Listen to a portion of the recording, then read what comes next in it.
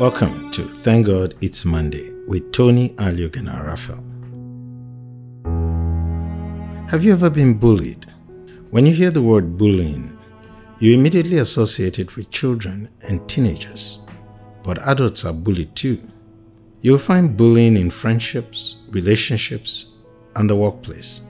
In fact, bullying is being called an epidemic by bullying experts these days. And the reason is because bullying is all too common.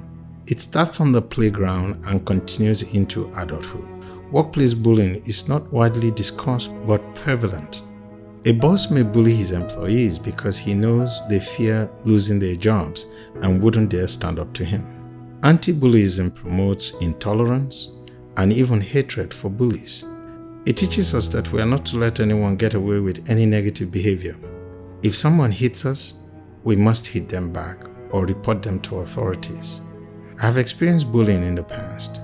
It was frustrating, and I would not say I handled it well at that time. But it got me thinking whether the Bible has anything to say about how to handle bullying. Interestingly enough, it turns out that Jesus taught about how we should respond to bullying. Though he never said, the following is the solution to bullying, but it can be inferred from the portion of his famous teaching popularly referred to as Sermon on the Mount. Jesus' instruction was completely different from what we hear from anti-bullying opponents. Jesus rather calls us to a counter-cultural approach in Matthew 5:38 and 39, and I quote, "You have heard it was said, an eye for an eye and a tooth for a tooth. But I say to you, do not resist an evil person. But whoever slaps you on your right cheek, turn the other to him also."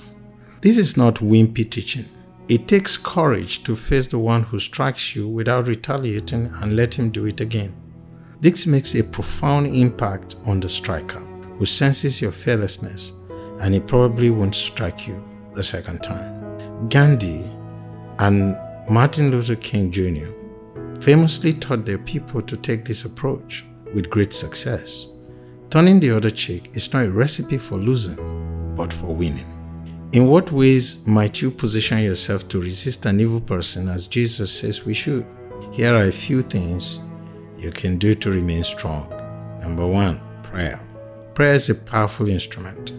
Prayer will give you the inner strength to stand up for yourself without losing your dignity. When bullies realize you have the strength and courage to not play their game, they will back down. They will see your strong will and know that they won't be able to intimidate you. Jesus says in Matthew 5:44, and I quote, "But I say to you, love your enemies, bless those who curse you, do good to those who hate you, and pray for those who despitefully use you and persecute you." Number 2, be assertive, but show compassion. Fighting back physically or with a sharp tongue is never the answer.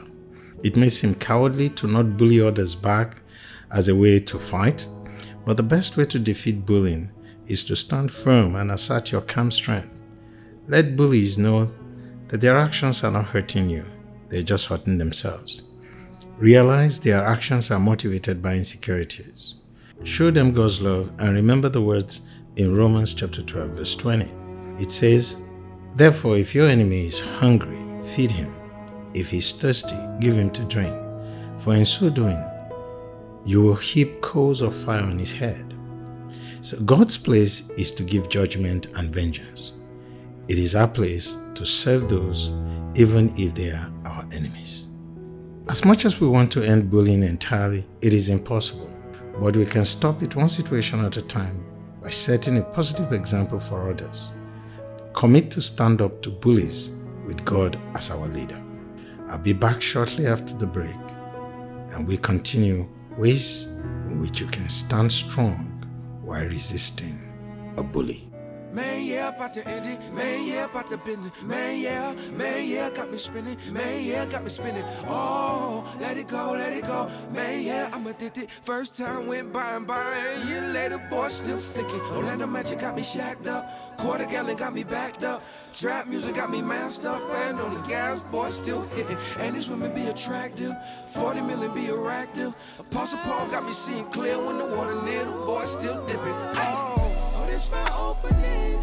Release that dopamine. Let down that rope for me. The Christ that hope for me. Came and spoke to me. Yeah, you're showing me. All I believe in is tonight. And it's just a force of the habit. It's right in my face, so I grab it. It's right in my way as a pass. Right at the bar, so I glass it. It's a classic attack like an addict. All of the time, gotta have it. It's right in my way as a pass. Right at the bar, so I glass it. It's a classic attack, I'm an acid. Right in my way, gotta pass it. It's right in my way as a pass. Right at the bar, so I glass it. It's a classic attack like an addict. All of the time, gotta have it. It's right in my way as I pass. And right for the altar to cast it on the shoulders of my Lord. Welcome back. Number 3. It feels personal, but it's probably not. When someone is pushing you around at work, it may feel like she's out to get you personally. But in most cases, workplace bullying isn't personal at all. Usually the office bully is pushy, loud, and abrasive, not because she dislikes you or wishes to harm you, but because that's simply how she learned to relate to others at work. It's bad behavior, to be sure, but it's not really about you and who you are. If you're able to place bullying behavior in that context, it is easier to put hurt feelings aside and start getting strategic about how you interact with this person. Sometimes, what feels like bullying comes about as a result of misunderstanding. Number 4, know when to make a strategic retreat. The classic advice for dealing with bullies is to be strong and stand up to them. Sometimes though, the strong and smart thing is to disengage and step back. Remember that most workplace bullies aren't at it for fun. They throw their weight around because they want or they need something. So rather than react in the moment, create some space for yourself to figure out what that something is. Then you can get back to him with a cooler head and more considered approach. He will also have a cooler head by then. Number 5, stay focused. Don't be distracted by bullying. Represent yourself and Christ well by continuing to do excellent work. I know this is harder than it sounds. Getting picked on can just eat you up on the inside. Hurt feelings, injured pride, and a desire for retribution can cloud your heart and muddle your thinking. To stay focused, you must constantly come back to what Jesus described as the foremost commandment. And I quote, it says, "You must love the Lord your God with all of your heart, all of your soul, and all of your mind, and all of your strength." Pray that God will be at work in our situation. Pray that He will change it.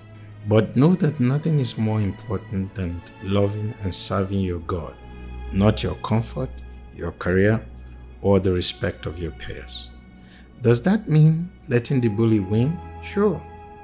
Because whatever she is winning at, you are not running that race or playing that game. Thank you for hanging with me today. It was a pleasure to have you. As you go into your week, I pray that it will be a resounding success. God bless you and see you next week.